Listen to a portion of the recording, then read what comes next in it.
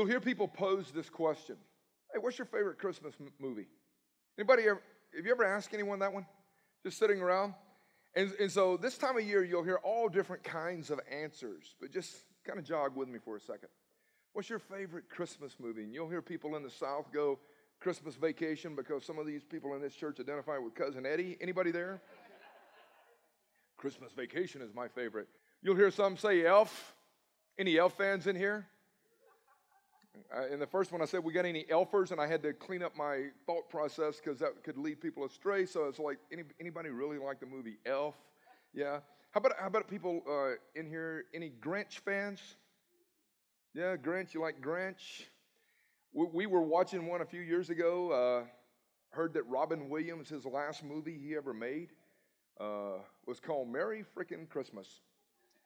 So we watched it, and I can promise you that it has nothing to do with Jesus. We watched one this week called The Christmas Chronicles. Anybody seen that one?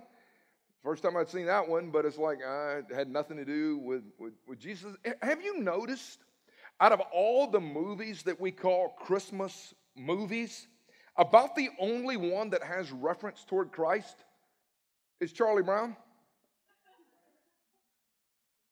Not joking. And then for many of us, not only do we lean in, we're going, what is your favorite Christmas movie? Well, most of the Christmas mass of Christ, Christmas movies are Christless movies. I mean, really, if you start to play it out, this time of year is probably as Christless as any time of the year, even though we call it Christmas. What's your favorite song? Oh, Grandma got run over by a reindeer, which implies she was probably hammered and it has nothing to do with Jesus. Right? Right, Kenneth? I mean, we've heard that song and it's like, oh, that's a funny one. You'll hear people sing Rudolph and Frosty and here's a crazy thought. We've got a Christian radio station here in Atlanta, 104.7 The Fish, and if you listen to a lot of the songs that it plays during Christmas, it has nothing to do with Christ. But it's a Christian station. And it got me thinking that how, as a culture and even as a church culture, oftentimes we've embraced this commercialized narrative that has nothing to do with Messiah Jesus. So I wanted to kind of take you back with me today to what the real meaning of Christmas is all about. And in case we've gotten lost in the holiday shuffle with the way Westerners do it, I think it's important to kind of tap the brakes and go, what is Christmas all about anyway? There's a verse in John chapter 1, verse 14. It says this, and the Word became flesh and dwelt among us, and we beheld the glory of God, the only begotten of the Father, full of grace and truth. The Word became flesh, and we have beheld the glory of God. John 1:14, what is it saying? It's saying that there was an event that happened some 2,000 years ago that radically changed history. What it's saying is the Creator, the God of all creation, decided to put on a robe of flesh and come and live with lost, filthy, dirty humanity. And that's what it's saying, that the God of all creation moved into our neighborhood and hung out with us. That, my friends, is the intro to the Christmas narrative. The Word became flesh. The Word, the Logos, the incarnate one, became human.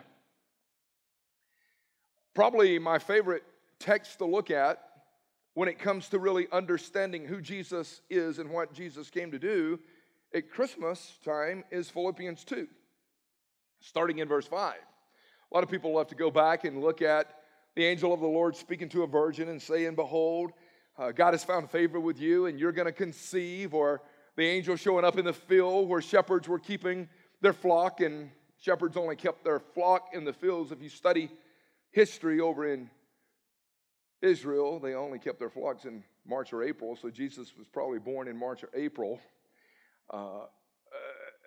People love to go to these kind of texts, right? Let me give you a little sidebar before I kind of get into the Philippians 2 piece. I think it's worth paying attention to.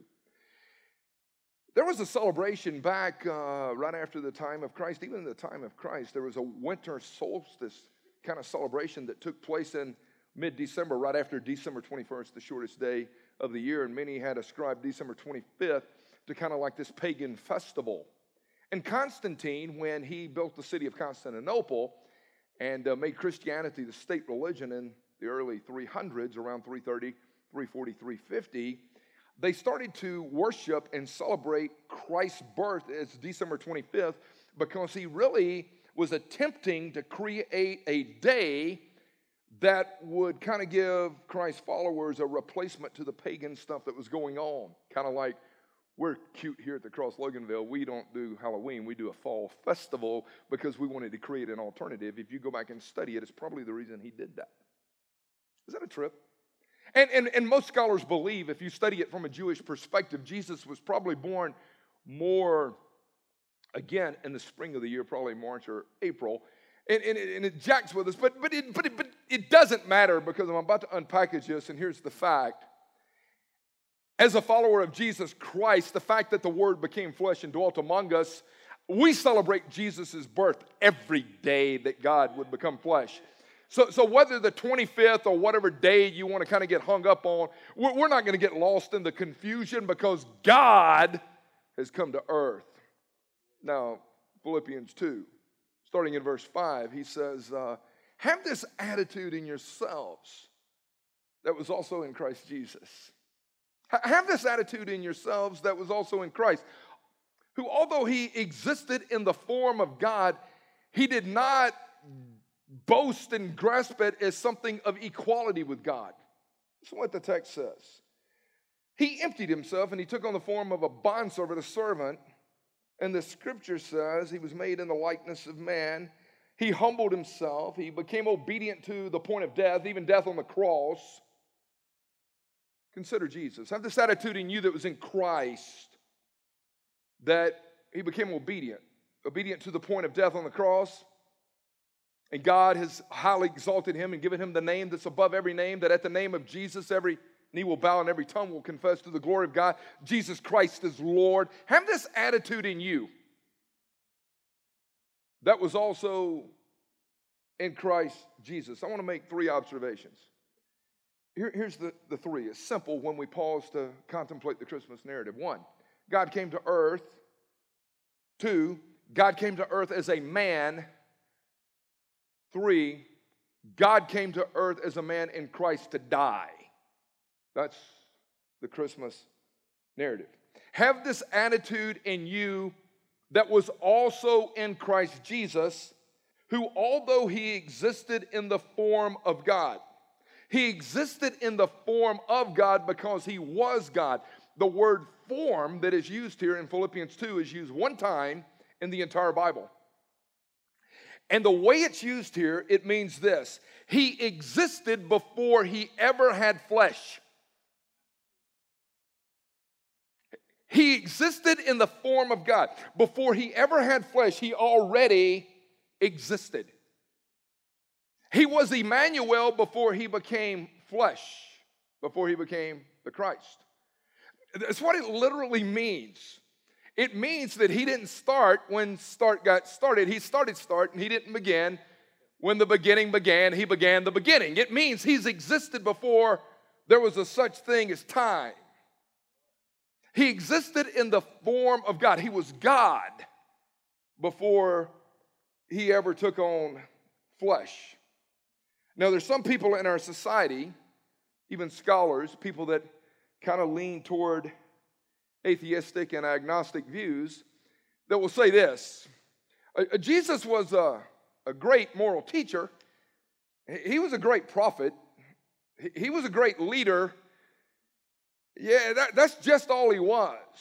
But the problem is the Bible never declares that, and Jesus never declares that he was a great teacher, leader, just a great example. Jesus comes on the scene and says, I am God. The Bible says he's God.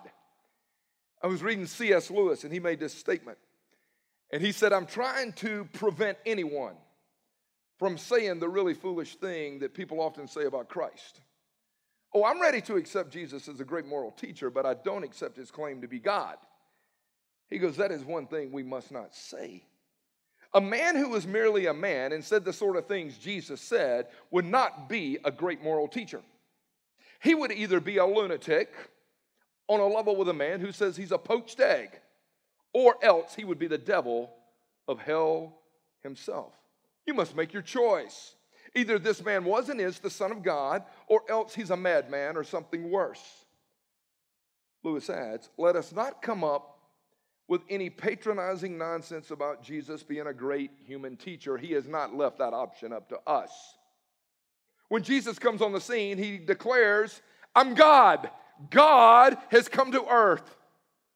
The angels, when the angels appear to the shepherds in the field, they're declaring, glory to God in the highest, because God is about to come to earth. God has come to earth. And so this narrative that we celebrate is not about just shepherds and stars and whatever that we get lost in. It's not about some little nativity that we show up and see these animals and, oh, that's cute. The true Christmas narrative is God has come to earth, and Jesus claimed to be God. Colossians chapter 1, Jesus is the image of the invisible God. He is the firstborn of all creation. For by him all things were created, both in the heavens and on the earth. All things have been created through him. All things have been created for him. He is before all things, and in him all things hold together. What are you saying? I'm saying that Jesus' declaration, the Scripture's declaration is, he's God. He's not less than, he's not a little a God, as Mormons and JWs would conclude. Jesus Christ is God. He's God. He is the exact likeness of God. Jesus said, when you've seen me, you've seen the Father, you've seen God. Jesus said, before Abraham even existed, I am. Jesus says, I predate Abraham. I predate David. I predate Jacob. I predate them all. Because in him, he created all things, and all things are made by him and for him and are held together by him. So when we stop and ponder the Christmas narrative, we're pondering, God came to earth. We talked about the book of Revelation. The Greek word there is the word apocalypse, and it means to unveil and reveal. And when we stop and we ponder Christmas, it is the revealing of God in flesh. He's God. The second thing I would share is God's come to earth, but God has come in the form of man. The Scripture says he emptied himself. Emptied means he laid aside certain deitic privileges that he had in heaven when he took on flesh. He emptied himself, and he took the form of a bondservant because he was always fully God and fully human from this point on. He was made in the likeness of men, being found in the appearance as a man. Jesus Christ willfully became a human. He was a real human being. He had flesh like you and I. He had hair like, well, some of y'all. Stuff is faded. But he had hair. He had blood. He was a human body. He was a human person. He wasn't a myth. He wasn't some fictional character. He was born just like you and I. The Scripture uses the word incarnation when you study it. The incarnate one, which means the one that existed, took on flesh. That's what incarnation means. It means that God became like you and I in human form. He laid aside certain deitic privileges for a 33-year window to identify with us. I started thinking about this like, man, this is so powerful when you think about it, Chad. He was born like you. He was, yes. I've had people say, man, isn't it cool that we celebrate Christmas, the miraculous birth? I go, no, it's not a miraculous birth. It was a miraculous conception, but it was just a birth. Mary gave birth to Jesus just like my mom gave birth to me, like Barb did to our 5. He was born like you and I. And God could have He could have put on a fireworks show, and he could have sent all these announcements saying, y'all are not going to believe what is about to happen. I'm about to clothe myself. He didn't. He went low-key. He was nonchalant. It was just some shepherds heard it and really nobody else. Matter of fact, they knock on the door and they're like, man, we ain't got no room. Y'all can chill in the stable behind us, but it was nothing special.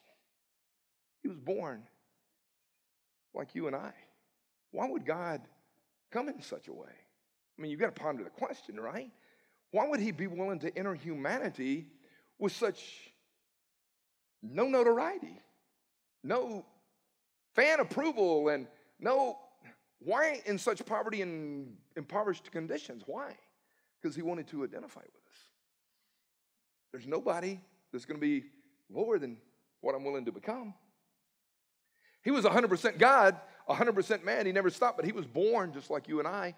Here's the second thing that's interesting when you start to think of he became man. He grew like you and I. He was a young boy. He went from a baby nursing to becoming just a little boy. He had growth spurts and probably growth pains. He went through puberty. He went through a growing time. The scripture says in Luke 2:52 that Jesus grew in wisdom and stature, in favor with God and in favor with man. Jesus grew. He was a human being that grew just like us, saying, hey, I can identify with you. I know where you're at. I've been a teenager before. I've battled it. I know what it's like. He grew just like you and I did. Does that comfort you? Yeah, it comforts me. I've just turned 56, and he tapped out at 33 because of his willful walk on the Via Dolorosa. But I think a lot of teenagers at times look at Christ, and a lot of people who are struggling through this transition, and he's like, I've been there. I've been there. I grew just like you did. Now, it would have been a trip living with Jesus, right, in his day. It would probably have been kind of rough being his teacher when you were teaching science or whatever, and he gave an answer, and you're going, well, Jesus, that's really not right. And he goes, no, ma'am, that's really the right answer. And I don't know how you teach God, but he made himself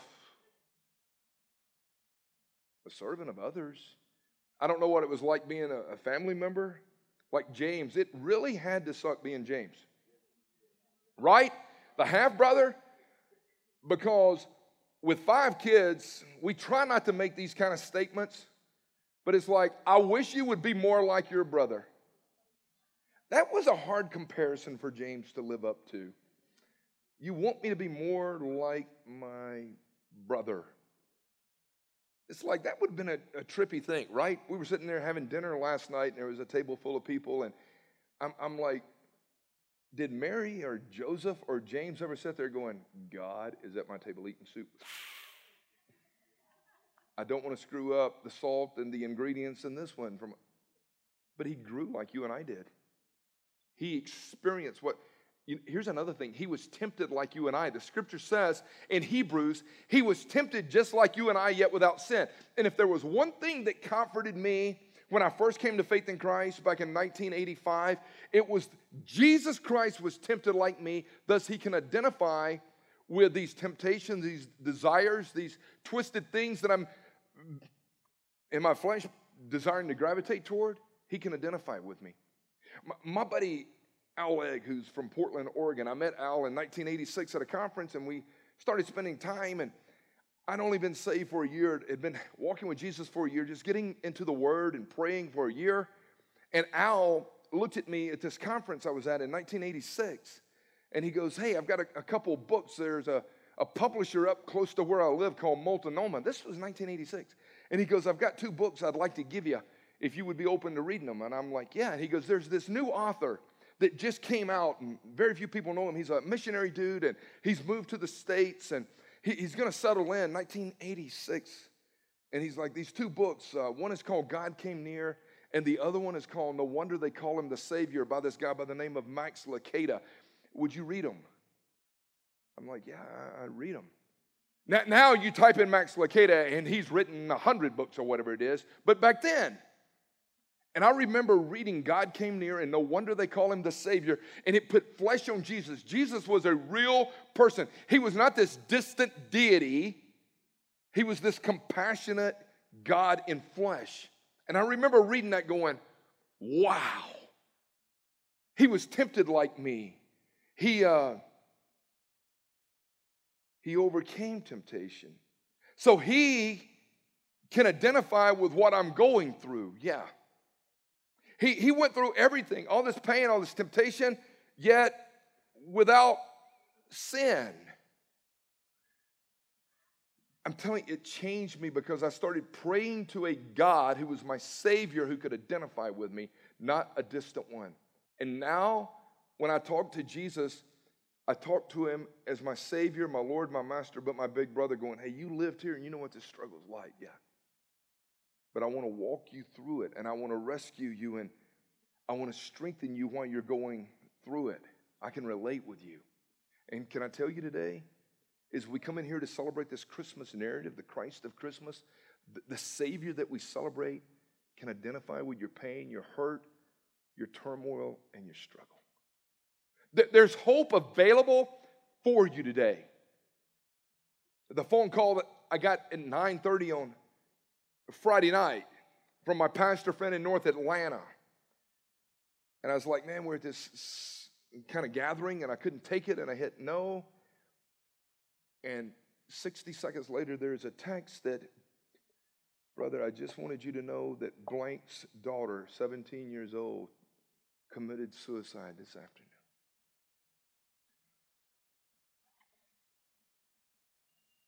I'm like, how did she get to a place where she believed there was no hope? How did she get to a place where she believed that there was not a Savior that could identify with her? What was the level of her pain that became an option for her, that little 17-year-old girl? So you're sitting here with me today. Let me tell you, there's hope. Don't throw the towel in, please don't. Whatever the pain, whatever the struggle, whatever the difficulty, this is the first time you're going through the season without that loved one or family member after being betrayed and rejected. There's hope. We want to intercede and pray with you. We've got a space at the end of our time. We want to pray over you and with you. We'll anoint you with oil, but there's hope in Christ. There's a Savior that's here today that can identify with your struggle. He's been tempted, and he wants to meet you and love on you today. And he suffered like us, even much more. When you start to study it, he felt pain, he felt disappointment, he felt betrayal, he felt rejection, he felt hurt.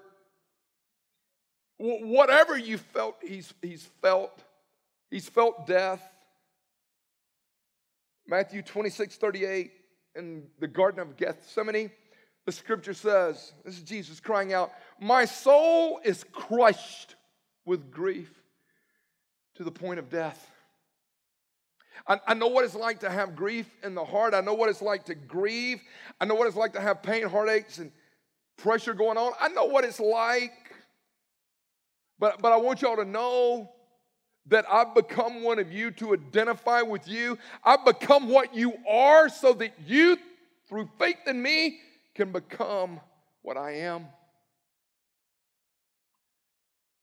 To those I foreknew, I also conformed and predestined to shape and mold them to be just like me. I want you to know I see you today. I want you to know I love you today. I want you to know I made you in my image. I've redeemed you with my blood. On the third day, I conquered death, hell, and the grave. I'm seated at the right hand of the Father. I'm for you.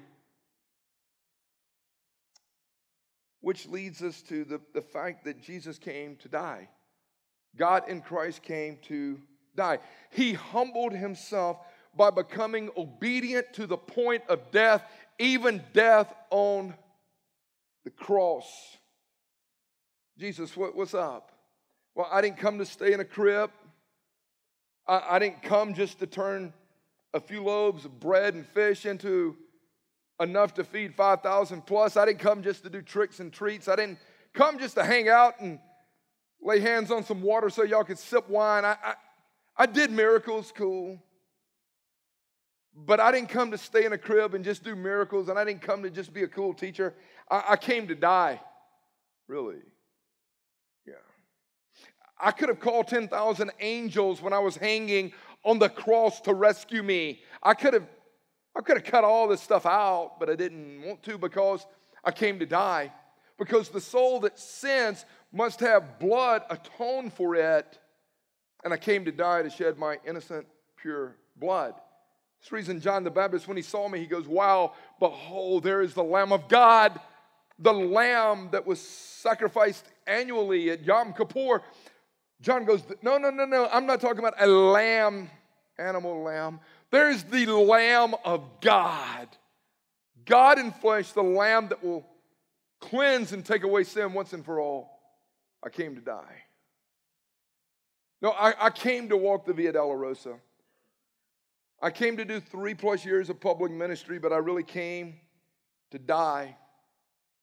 That's the Christmas narrative. As we pause, we go, this story is much more about a cross than it is a cradle. Then you got to really, you have to stop and you go, why did you go to the cross? I mean, you've got to stop and say, why would you die a criminal's death? And this is the craziest thing. And I want you to think about it. Why did you die a criminal's death? Why would you go through what you went through? Why would you suffer the betrayal and the harsh treatment of being spit upon and cursed and crown being thrust through and spear? And why? This is it. Listen. To demonstrate God's love. You died to demonstrate God's love, yes. You laid yourself down to be crucified to demonstrate God's love. That's right. And John would pin it in John 15. Greater love. Greater love has no one than this, that he would lay down his life for his friends. And I no longer call you servants and slaves in distant kind of terms. I call you a friend. Really? Paul would write it in Romans 5. God demonstrates his love toward us, that even though we were still yet sinners, Christ died for the ungodly. Really? Yes. The Christmas narrative is a narrative of generosity. It's God going, man, I love y'all. I made you in my image. You jacked it up. You turned from me. You pursued less wild lovers and things of the world. You sinned. I even provided an animal sacrifice in the garden. I took the skin, covered y'all because that fig leaf junk wasn't working. But I had a plan that some 2,000 years later I would clothe myself in flesh. I would come and I would dwell with humanity, live with humanity, identify with humanity, suffer, be tempted, and I would willfully die because God's love demanded a sacrifice, and I was willing to become the sacrifice once and for all. And they placed me in the grave, and on the third day, I was resurrected, and I'm now seated at the right hand of the Father, and I live to make intercession for you. That's the Christmas narrative of me coming, me living, me identifying, me loving, me dying, me raising, and me still being here to chase after your heart even when you've walked away from me. 1 Peter chapter 2 says, he himself, Jesus, bore our sins in his body on the cross so that we might die to sin and live to righteousness. He bore it so that we might die. Take my sin, and we might move toward embracing the righteousness. God made him who knew no sin to become sin so that we might become the righteousness of God. I walk in here today and God says, I know you've jacked some things up in the past, and I know I've dealt with that once and for all. And your sin, I've already bore it, past, present, and future. The sin you committed before you asked me to save you, the sin you committed after you even came to know me, I've already bore it. Now I want you to walk in righteousness because I declare you righteous, and I want to clothe you in my righteousness every day. Yes. That's what you want to do. Yes. So what's the story? The Christmas narrative. Jesus demonstrates the generosity of heaven's heart. I love you. I'm for you. I want to redeem you. I paid the price. You've got to be willing to repent and submit. But the price is paid, and righteousness is available. Hope is available. Is he enough? Yes. Does he care? Yes. Can he change whatever your narrative has looked like? Yes. Some of you walk in here today and you're like, I've ruined my life. No, you haven't. You haven't. If you'll come to total surrender. He goes, I want to change you. I can change your narrative. But I'm God. Don't miss the Christmas narrative. We celebrate Jesus, the Christ of Christmas.